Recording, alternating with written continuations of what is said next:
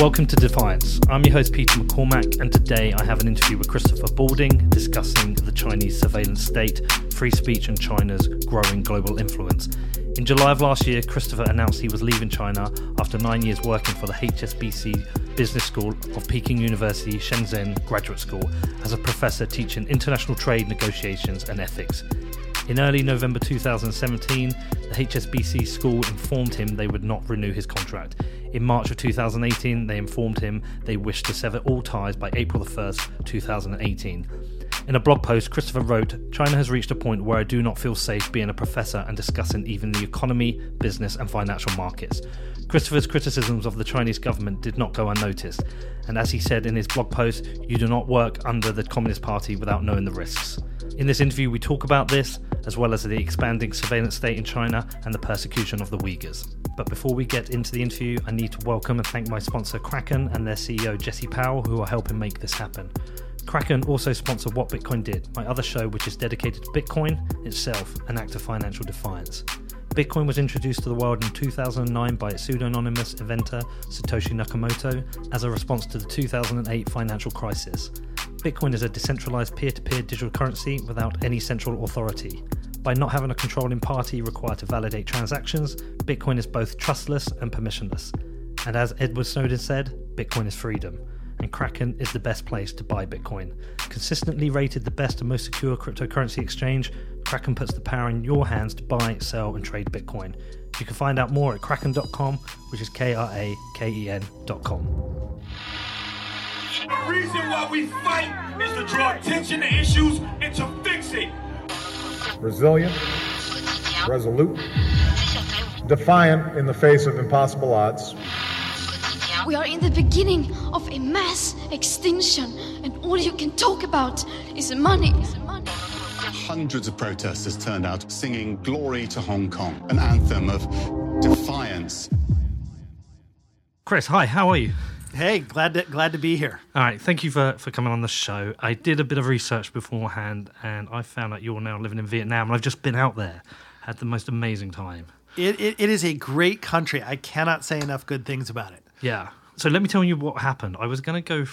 So I went to Cambodia first, just me and my two kids, and we were going to go from Cambodia. We did Siem Reap, did the temples, and we were going to go down to Phnom Penh, Ho Chi Minh, and then to this island, Pho Quoc. Uh-huh. Yep. Yep. And somebody said, just don't go to Phnom Penh. It'll be terrible and your kids will hate it. So we changed our entire journey. We ended up starting in Hanoi. We went to the islands and then we took a plane down to Ninh Binh. Uh-huh. Then we went to Hoi An, which was my favourite place. And then we went to Ho Chi Minh and then home. And the best 3 weeks. Yeah. No, Vietnam, I cannot say enough nice things about it. The people are wonderful. It is a beautiful country. The beaches are lovely. The food is great. I've lived there for a year, and I just love it. Unless they're trying to rip you off in the taxis. Yeah, I always take Grab. It's like the Vietnamese version of Uber or Yep. Didi. So what happened was we got ripped off in a taxi. We got charged for a 30-minute journey, 1.2 million dong. I was like, I think that's about 50 quid. I mean, I'm sure that's wrong. Somebody was like, get Grab. So we got Grab. And my son, he's taller than me, so he'd sit in the front. And we paid cash. And we got out. And my son gave me the change back. He'd ripped us off on the change of the Grab. So we still got ripped off with Grab. Yeah, they will try and do that. So you moved there. You were living in China, right? Yes, for 9 years. And you felt a need to leave? Well, it was more that they kind of gently nudged me out the door. Right, okay. You were dissenting too much? I was dissenting too much, yes. Apparently in China, you're not supposed to complain about censorship. Right. So let's get a bit of a background here. How come you ended up in China? What were you doing? Are you a professor? Am I right in thinking that? Yes, I was a professor. So I think the more interesting story of how we ended up in China as a professor was how we ended up in China the first time. My wife was a architect in Los Angeles, and she was building homes for rock stars in Beverly Hills. And she takes a new job, and it's a terrible job. Her boss is just screaming at her. She's like, I can't do this. So I pretend to be my wife, and I start sending out her resume to headhunters. And so a headhunter starts emailing back and is like, I got this great job for you, and it's in Beijing. And I'm like, oh shit, now I'm going to have to tell her. Okay. And so I tell my wife and she's like, you got me a job, what, where? And so it was one of the craziest it's one of the crazy China stories that you'll hear. They interviewed her on Tuesday. They called her back on Wednesday, said, we want you to come, take the next plane out to China. You're starting work Monday morning. Wow. And so knew effectively nothing about China. Didn't know anything of what we were getting into. She goes and she starts work Monday morning in China, and I follow a couple days later, and we spend about 6 months in China and Asia. And when I was offered a job to be a professor, we're like, let's do this. And next thing you know, we've spent almost a decade of our life in China. Were you a professor already? What were you doing? I was finishing up my PhD. Okay, and your PhD was in? Economics. Okay. We have exams called A-levels in the UK. I don't know if you know of this. Mm-hmm. And so I took economics, barely scraped through. Interestingly enough, I mentioned to you I have a Bitcoin podcast, and I've been recently introduced to the world of Austrian economics. I'd be interested to know if you have any opinion on that. You know, this is one of the things, you know, as I'm speaking here at the Oslo Freedom Forum, is I'm a business school professor. Mm-hmm. You know, if you'd have asked me 10 years ago about human rights in China, I probably would have said something very different. You know, it was only by living in China for almost a decade that you start looking around as you're exposed and just punched in the face with what is going on there, that you're like, this is messed up. And so Austrian economics is much more of a free market type of bent. And that's you know, my general inclination for a lot of things. But once you live in China and get exposed to this, you walk away, I think, with very different perspective on matters and values. So interestingly, so you've gone out there as a professor, to be a professor. Your wife's gone out to design houses for, I guess, rich Chinese people this time. And through your experience, you've become essentially an activist. I have become essentially an activist, and I think that's a different mindset for me because, you know, I really just, you know, started out doing research. And then, you know, especially as you start looking at data about things that are going on about, you know, the surveillance state and what's going on in Xinjiang, and all of the things that Huawei and related companies are doing, it really just puts the fear of God in you, not just for what's, you know, how that impacts China, but how that is spilling over and impacting values around the world. You know, like we've seen in the U.S. with the NBA issue. I think all of a sudden people are waking up and going, "Wow, this is, you know, this is crazy that this is happening." So we'll come to that because I'm actually glad it's happened because it's actually put it in front of people. It's made people realize what's happening in China that didn't realize, and it's people having to show their cards, really, aren't they? Yeah. I think it's fantastic that Quentin Tarantino didn't bend the knee.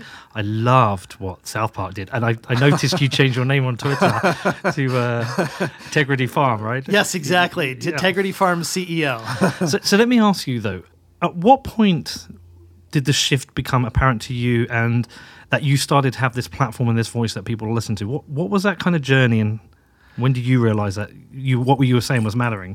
So people a lot of times talk to me and think that there was some grand master plan, kind of like, you know, how I ended up in China. I think a lot of it happened in a very similar type of way. Really what happened was I really started out writing about Singapore and China because I'd done some research on Singapore. And honestly, like I got on Twitter and on it, to be honest, I was just saying stupid stuff. I mean, it was really like making jokes about the Chinese economy. I mean, who makes jokes about the Chinese economy? And this isn't stand-up comic material. It was really like my mom and a couple other economists that were, you know, reading anything I wrote. And it was one of those things, just there was so little good information about China.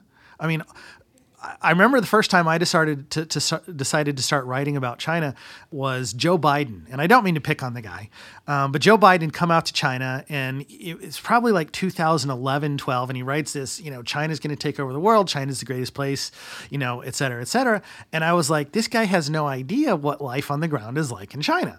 And so I just wrote a blog post about, you know, this is what's going on. And people seem to like it. Okay. And it just kind of snowballed from there. You know, I've actually had people say, well, you know, what did you how did you get your brand? And I'm like, I have no idea. It just happened. I just say stupid stuff and write about the Chinese economy and tech, and, you know, that's it.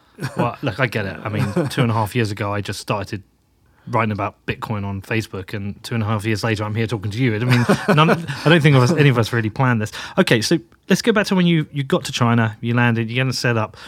I'm guessing it started to get weird at some point. Like, how was life different? And what were you experiencing going, like, this is weird? Because you say you were getting punched in the face, and is it like the bureaucracy of setting up life? Do you feel like you're under surveillance? What's going on? So I think one of the, there's a couple of things that I think a lot of people don't really get on a day-to-day basis. And I think one of the things is freedom of speech is just such an ingrained part of who we are in Western civilization that you don't understand what it's like to live in constant fear that if you say something wrong, you're going to get fired, you're going to get demoted, you're going to get deported, you're going to get whatever. And that is a daily fact of life in China. And what shaped a lot of how you talk about that journey, a lot of that happened because, to be honest, I was too stupid to know any better, and I made mistakes over and over again. I pissed off, the party a couple times without even really realizing. I pissed off the university a couple times without even intending to. What were the consequences of that, though? I think because at the time, this was, let's say 2009 to 2012 in the early stages. At the time, I think it was just kind of like they kind of set me aside. I wasn't going to get necessarily rewarded, for lack of a better term, because I was, as a university employee, I was technically some type of Chinese public employee. I mean, I was almost like a civil servant of the Chinese government. And they just kind of said, we're not going to let Chris essentially like rise up the ranks. He can just kind of do his own thing. And they kind of like, right. Not really ostracized, but your card was marked. Yeah, my card was marked. That's okay. That's a good way of putting it. And so I took that and I said, well, hey, I can just do almost whatever I want now as long as I kind of don't bother them too much. And it was really like a learning experience of like, oh, so this is how society works. My wife kind of describes me as, similar to Sheldon, that I'm not good on picking up on Sheldon from Big Bang. I'm not good at picking up on nonverbal cues. And so it took me making mistakes over and over again to figure, oh, you're not supposed to say that. Oh, like. Well, these are Chinese mistakes. Yes, absolutely. These are Chinese mistakes. Yeah. And so you begin to realize, and I'll tell you a story I've never really said. My wife knows this story. The first time I got in trouble, I actually was, there was an incident in Singapore where an American postdoc, it's still unclear to this day whether he was murdered or committed suicide. He was a postdoc at a Singaporean research institute doing research in microelectronics. Okay. And he'd been telling friends he was being pressured to do research for military applications for the PLA. Okay. And so he decides he's going to quit his position. He's going to go back to the States. Consequences be damned. And so his girlfriend goes to pick him up, to drive him to the airport, and she finds him swinging from a shower rod. And so I had people in Singapore that had been reading my stuff because I was raising similar problems in Singapore. And so they say, hey, do you know anything about what's going on here? And because of the research I had done, I knew the companies that he was talking about. And so I referenced one of the Chinese companies that he said he was working with. And these are companies that do bad things. These are companies that, for instance, they will build the warheads that, like, for instance, in Syria, that they put the chemical weapons in that they launch in. And these are companies, and I'm not making this up, and I wish I'd screenshotted it. I didn't, this specific thing I'm about to tell you. But this company at one point, there was basically like this military eBay in the Chinese internet. And basically similar to like if you go to the Gap website and you could see the guy in the blue sweater, imagine the same thing except for shoulder-fired missiles. Okay. Jesus. So on the website, and it's basically like, here's our telephone number. If you're interested in what we're selling, get in touch and we'll quote you a price. And we're talking shoulder-fired missiles here. Okay. And so I referenced this company in this blog. It was really a passing reference. Didn't think anything of it. And a couple weeks later, I get a call from my boss, and he says, this company flew down a team of lawyers, and they want me to fire you, and they want you to make a public apology, and et cetera, et cetera. And that night I get back to my apartment and my computer is flashing, virus scan, virus alert, virus alert. My internet has basically been cut to 28K dial-up. At this point, I'm pretty sure that they've broken into my home. Same thing in the office. I know that they broke into the office, things like this. And you didn't even mean to. It was really like I was talking about Singapore and I happened to mention just in a passing reference and linking to a Reuters article. Didn't even think about it. Right. And one of the things is that I don't think a lot of Westerners get is just the general sense of fear about saying anything in China. Right. Okay. So give me like an example of the kind of thing you can't say and the kind of trouble you'll get into, like a mild example to begin with. So the general rule as a foreigner living in China, and I should say this has changed over time with Chairman Xi. But when I first got there, the general rule of thumb was you don't talk about what we called the 3 Ts: Tiananmen, Taiwan, and the party. Oh, and Tibet, the 4 Ts: Taiwan, Tiananmen, Tibet, and the party. Okay, right. Those were the 4 things. So at the time, you could kind of criticize economic policy. You could kind of say, oh, the government should spend more, the government should cut taxes, things like that. That was fine. Now in China, even that is a relatively risky proposition.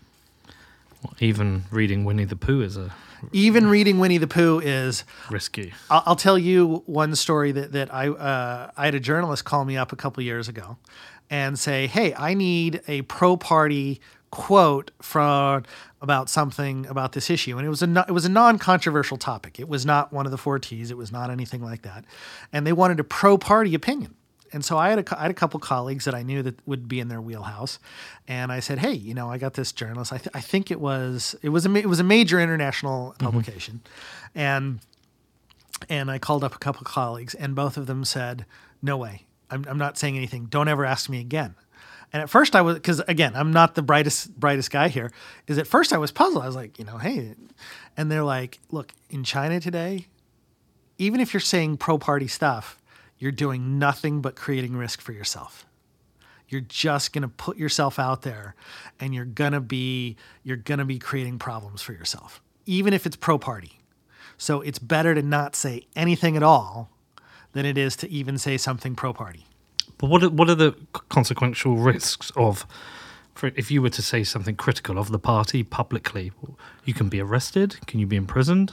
You can be arrested. Absolutely. Just recently, there was an example of a guy who was thrown in prison for 2 weeks, and all he did was complain on WeChat about the National Day Parade. He didn't want to watch the National Day Parade. Jesus. Okay. He complained about that on WeChat. It's the Chinese version of like Facebook, most widely used social media platform. Threw him in jail. Have you looked into why the Chinese government is like this? Like, is it a cultural thing? Is it a fear of losing power? Why is it happening? So I think it is, this is how communist parties operate in general. I think the more current and relevant answer is that Chairman Xi is acutely aware of the fact that the CCP, or I should say the Soviet Union, collapsed about the same age that the CCP is now. Right. They were on their 13th fifth-year plan. China is in the latter stages of its 13th fifth-year plan. It's going to be its 14th fifth-year plan is a year or two away. And he believes that the fall of the Soviet Union was one of the greatest tragedies of the 20th century. And to ensure that the CCP has longevity and lives on, he believes that the mistakes of the Soviet Union were in allowing any type of liberalization whatsoever, allowing any type of free thought, allowing any type of free speech, and he is bound and determined that that is not going to happen under his watch. Okay, all right. One of the areas that I'm really interested to learn about, and I've not dived into it yet, is the Belt and Road. And I'm also very interested in what's going on with Hawaii. Where do you want to start? Where's it? Because they feel connected. Let's start with Belt and Road because that'll kind of provide an on-ramp to Huawei. And a lot of people won't know what the Belt and Road is. Yes. So you should probably just give a bit of a background so people understand what's going on here. So the Belt and Road Initiative is basically Xi Jinping's idea to basically take Chinese investment to the rest of the world. It's really big in Africa, the Middle East, Southeast Asia, Central Asia. It's a little bit in parts of Europe and a little bit in Latin America, but it's probably its biggest in places that are generally considered to be in Chinese sphere of influence. And I think what is notable is that I believe the total lending has been probably close to $500 billion or something like that, a couple $100 billion, 200 billion a year for like the past 5 years. So you're up. I don't know the exact number off the top of my head. And it's generally it's been concentrated in a lot of heavy industry, infrastructure, ports, things like that. Yes, exactly. And I'm not sure if it's part of the Belt and Road, but I'm pretty sure is it Greenland? There's like a whole town that's now Chinese. Yes, absolutely. Because, and I apologize, I forget the exact reason, but I do know that I want to say there's some type of like specialty mineral or metal that you can get in Greenland. And so that's the specific reason. And I forget which one it is, but I'm pretty sure that that's it. And is this like a modern version of colonialism? Are they trying to create like groups of Chinese influence around the world? What do you think is going on here? So, to be honest, this is my sense. So there's kind of like this debate raging about whether or not it's this thing. One thing that they call it, that critics have called it, is debt trap diplomacy. And it's basically, if I'm going to lend you $100, I know you'll never be able to repay, and then you owe me big, and you'll do whatever I say. Okay. There's also this sense of, well, hey, China's lending into countries that can't get capital to build ports and other things like that. Okay. So what is the reality? A lot of the reality, I think, is probably somewhere in the middle.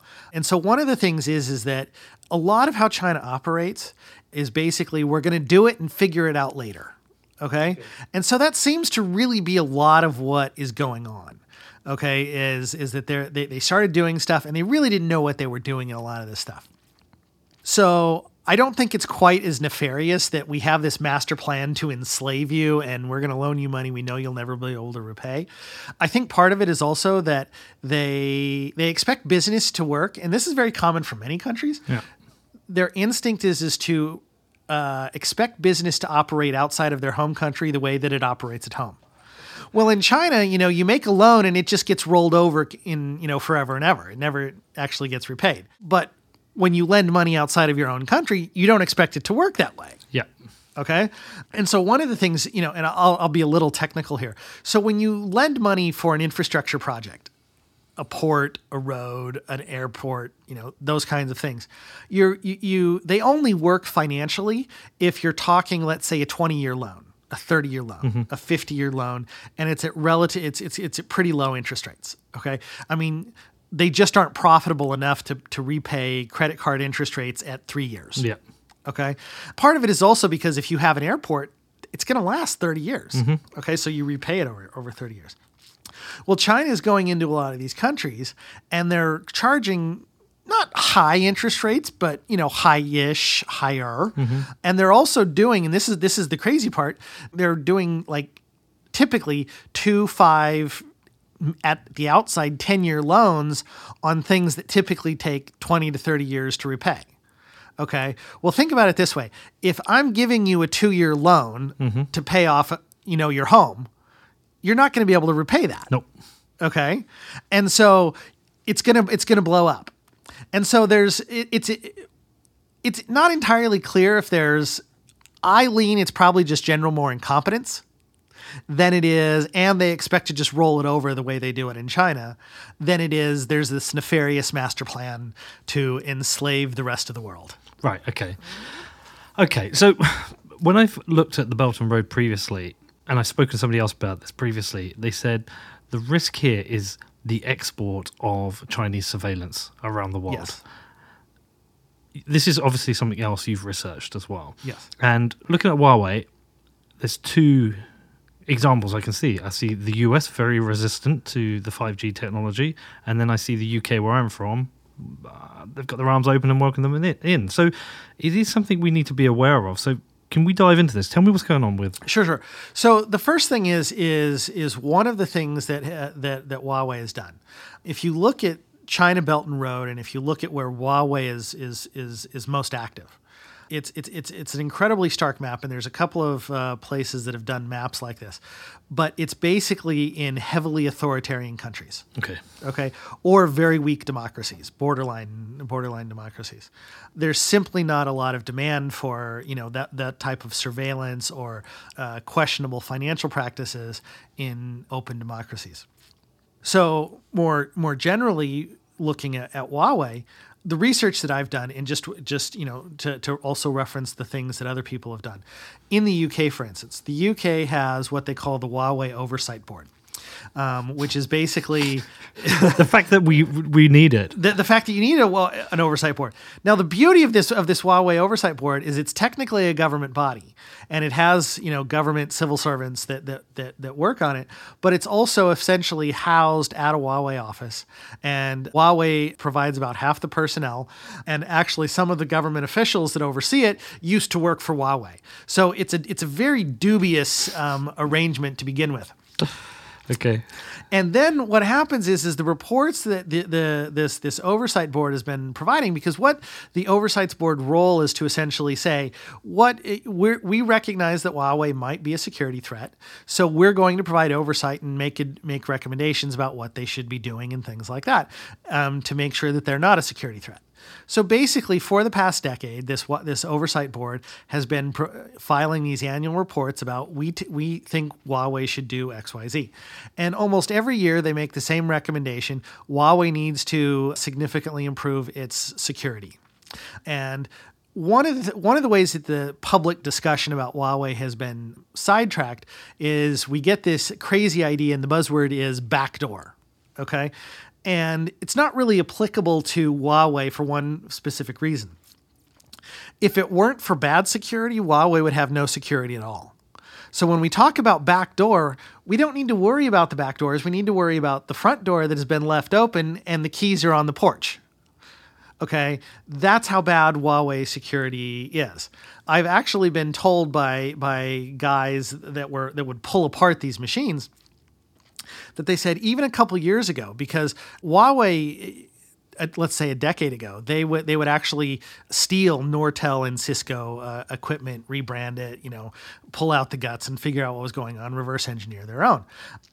As they said, even a couple years ago, you would stumble upon sometimes it would reference Nortel or Cisco code in a Huawei machine because they had just copied and pasted the control code into their own machines. Right. Okay. And so one of the things is that Huawei said, well, it's going to take us all this time to upgrade the security. And so here's the dilemma, just logically, that you're left with is you're telling me this great company who supposedly is at the global cutting edge of technology, and you can't program security. Okay? Forget backdoors, okay? Yep. You supposedly have all these hundreds of patents. You have spent enormous sums of money on research and development, and you can't program BIOS code, source code, that makes a secure router, that makes a secure base station. Okay? But this hasn't been talked about that much publicly.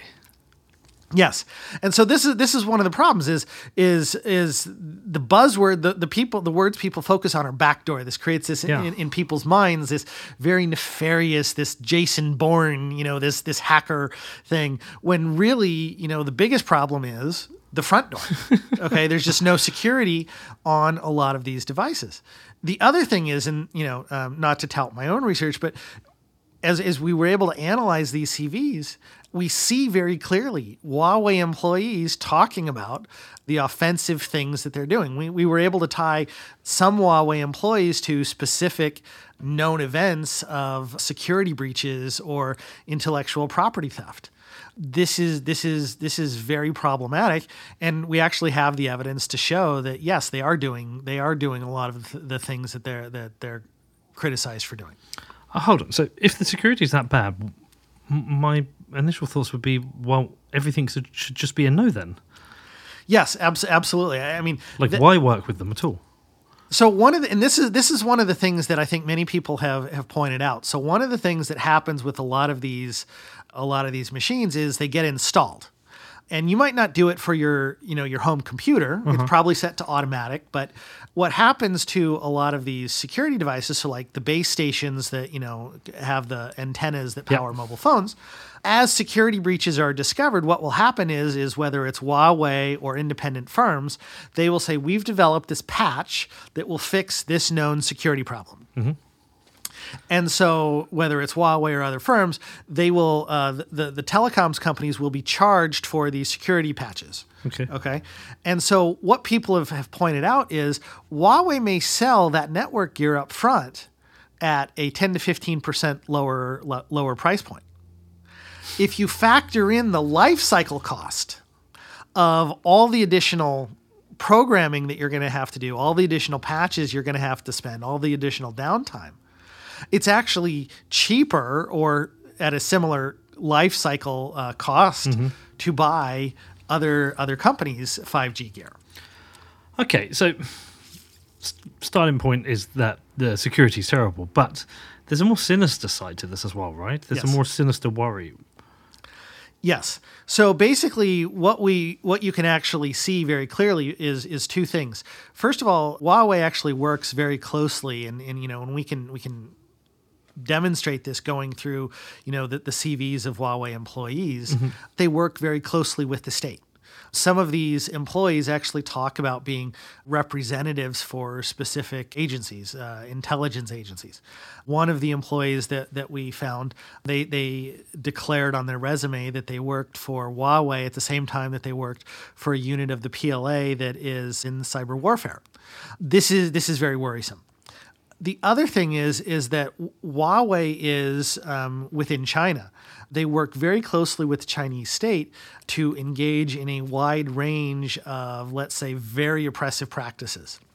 They are one of the leaders in things like facial recognition, also database and cloud storage, where they are actually actively building, for instance, racially driven, like Uyghur versus Han, types of facial recognition and things like that, so that they are actively abetting, for instance, what's going on in Xinjiang, as well as, the censorship regime that occurs in China.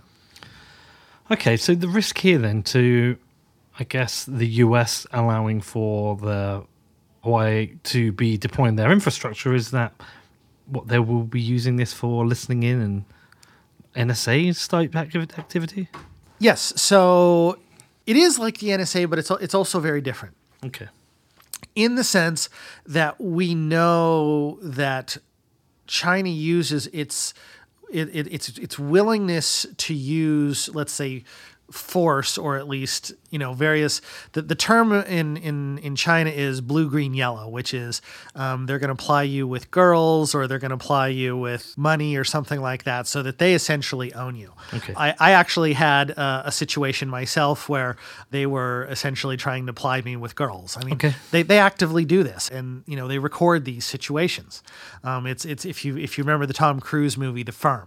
Where they tape you doing these types of things so that they own you.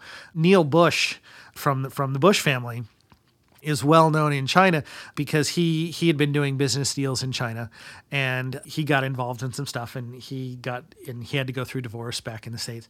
And there's this great exchange where his ex-wife attorney is questioning him on something he did in China.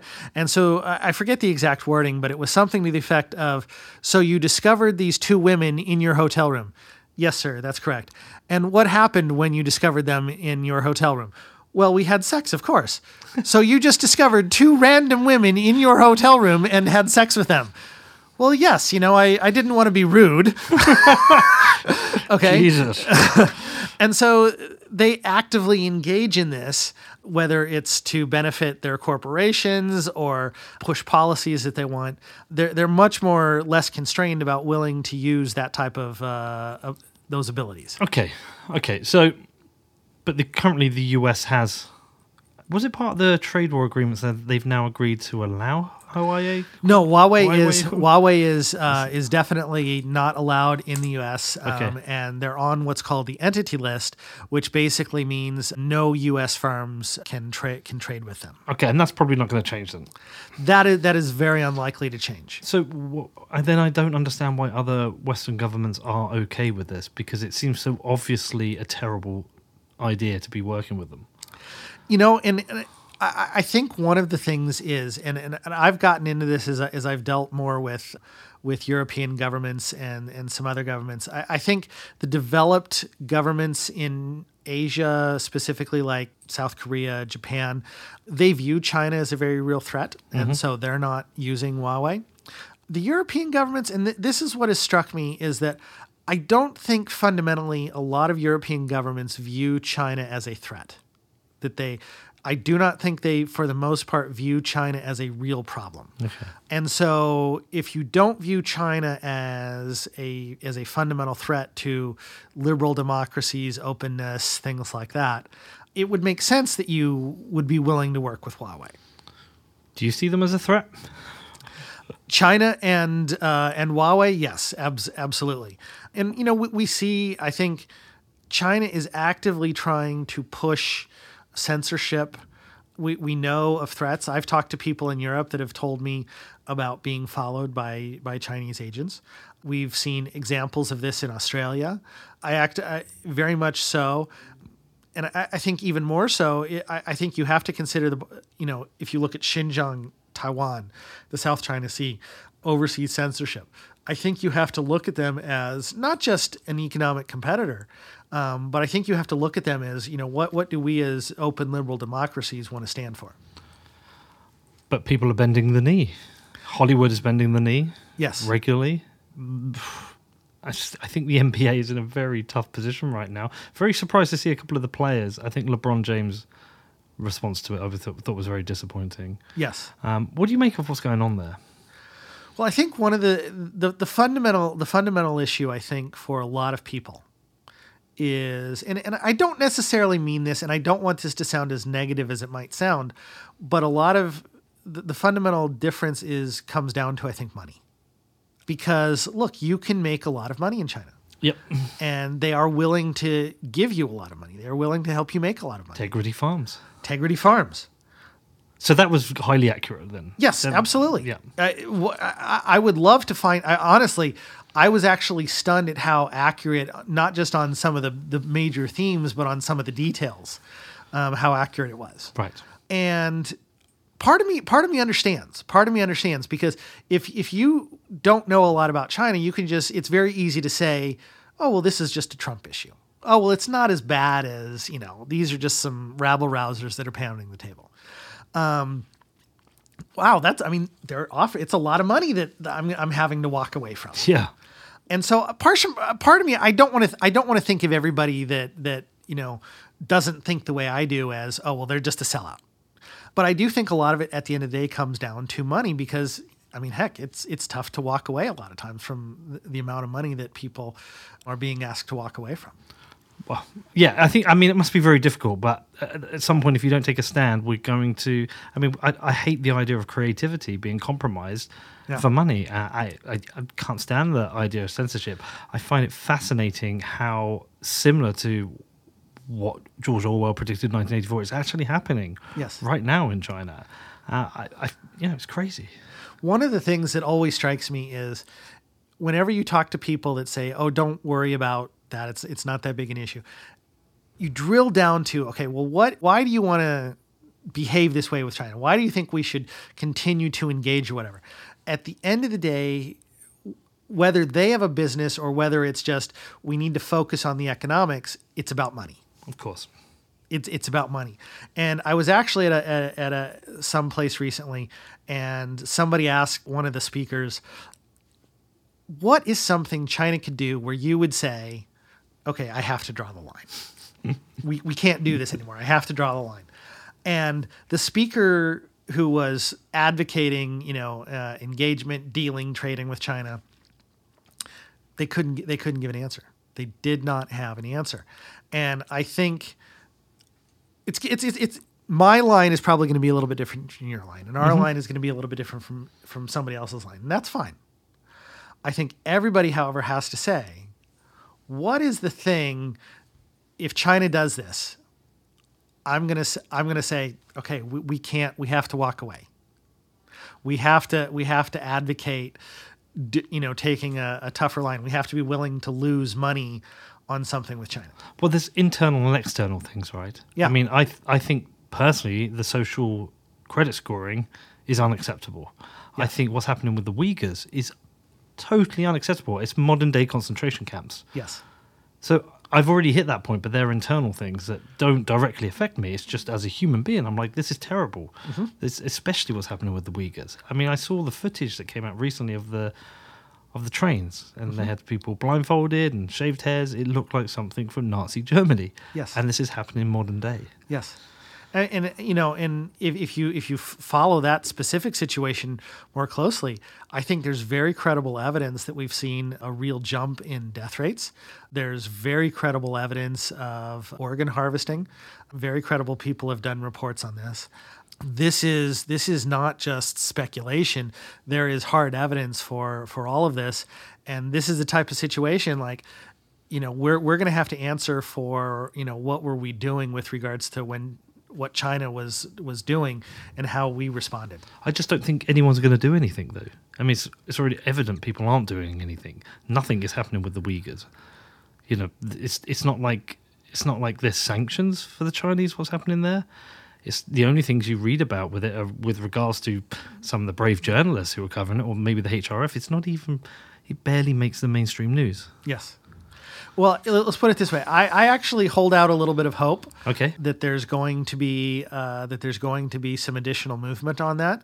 But I actually do fully understand, and just from a news coverage perspective, I would love to see more news coverage of this, because the numbers that we're talking about, the scale that we're talking about, the technological assets that are being deployed there are just astounding and just absolutely heartbreaking. What kind of things have both blown your mind and broken your heart here? Because if you talk to me about the scariest things.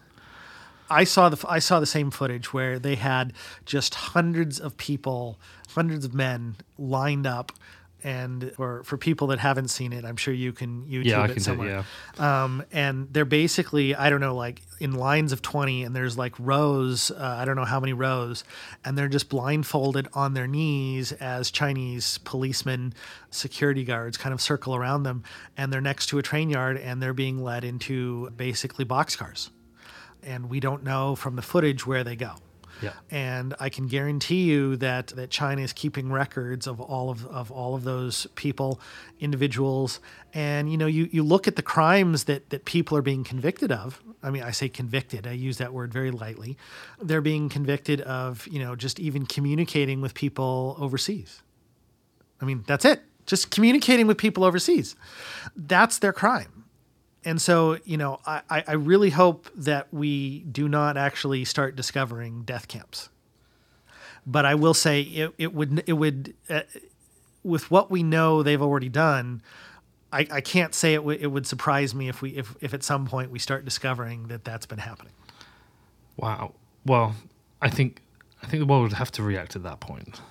Yes. It becomes unacceptable. But I'm wondering how much. If the problem is we've got companies bending the knee right now, and it's very strange, especially in America. The Americans stand up, and very important. The Constitution. I'm jealous we don't have a Constitution in the UK. First Amendment rights, Second Amendment rights, all the way through, right? Yet they are allowing those rights to be eroded by foreign companies for the sake of money. I mean, it's ridiculous. I've seen people marched out of NBA games for silent protests. No, and one of the things that I think is going on just in American society in a broader sense is with Trump, with China, with all of these issues. I think one of the things that we're doing is in a way, when you get sick, what happens to your body? Your body expels things. Yeah. You cough, you sneeze, and not to be graphic, but it's because your body wants to get rid of things. Okay? in the same way, I think it's forcing us as Americans to really reevaluate what is it that we value as Americans. Yep. What are the principles that we want to stand for? And not that you ever wish that somebody gets sick. You never cross your fingers and say, wow, I hope they get sick, but hopefully this is really causing an awakening of like, wow, what is it that we want to be as Americans? I think it's easy to say that, yeah, we might have drifted away from, what we wanted to be, what we stood for as a nation. And so not just internationally with China, but domestically, what are the principles and values that we want to stand for? There's going to be times where we're going to have to make some tough decisions about we need to walk away from money. So how do you think this is going to play out? I actually hold out hope first with the Trump administration. First of all, that we're going to get the Hong Kong Human Rights and Democracy Act passed. Which is great. I was talking to Denise Ho about that this morning. Yes. I'm hopeful that we're going to get that passed. I do still think there is hope that there is going to be some type of action taken on Xinjiang, whether it's legislative or whether it is regulatory that Trump can enact without legislation. Yep. I don't think that's quite as likely just at the current state of affairs, but I definitely don't think it's a lost cause either. So I think there's more pressure that needs to be brought. And I think as much as anything, I think what I'm very hopeful about is, especially with the NBA issue, the NBA really bungled their response, but you've also seen the NBA say, no, we're not going to fire Daryl Morey. And no, we're not going to tell him he can't say that. Mm-hmm. And then yesterday, Shaq, who does have Chinese endorsements, I'm told, I don't know which ones, but I'm told he has Chinese endorsements, said, no, we're gonna stand up for this. Yeah. Amazing. And so you've seen it with Quentin Tarantino. And so I'm hoping that it's causing, kind of like with a cold, I'm hopeful that it's causing, geez, what do I as a business, I'm not going to advocate every business should pull out of China. Mm-hmm. I'm not going to do that. I will absolutely say every business needs to reevaluate what are the trade-offs I'm going to be making. Mm-hmm. And I need to be able to justify that on multiple levels. So, okay. So for you now, then, what does it mean? What is your career right now? Because obviously if you're here, you're more of an activist, but I'm guessing historically you're still a professor. What happens for you now with all this? So I live in Vietnam now, and I am still actively pursuing this Huawei and China type research. Okay. One of the few professional skills that I think I actually possess is I'm able to find and analyze Chinese data and what's going on in China. And so one of the things is, like you mentioned Xinjiang, for instance, I think one of the things that just hasn't happened yet is there hasn't been that NBA moment with Xinjiang yet. And I think if however it might happen, if there could ever be that NBA moment with Xinjiang, I think people would be so repulsed that you would see an almost instantaneous 180 for a lot of countries. Well, that was why they were so disappointed with the footage, because the footage came out, and for me that was very scary. I shared it out, but it was like, Sky News in the UK, it was like the 4th, 5th article, and then it disappeared. No one's really talking about this. Yeah.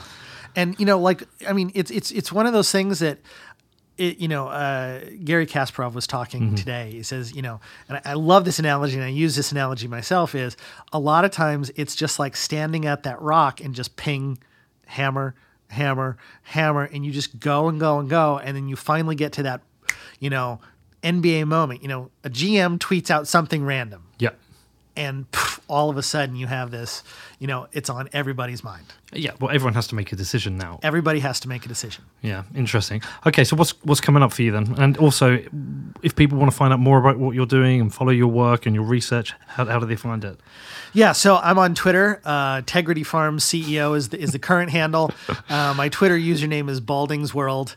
And then I also do more of what I've been trying to do with my research is actually just kind of trying to, let's say, go beyond what journalism does, but distinctly less than. I don't want to be the professor that writes the papers nobody reads. Yeah. I want to write those things that are going to have an impact about what's going on. The project that we're currently working on is Germany is considering letting Huawei into their system. Okay. And so we're absolutely going to be targeting in the comment period using some of the data we have to basically try and show Germany why they should not allow Huawei into their networks. Wow. Okay. Well, listen, all the best with it. It's fascinating to hear about.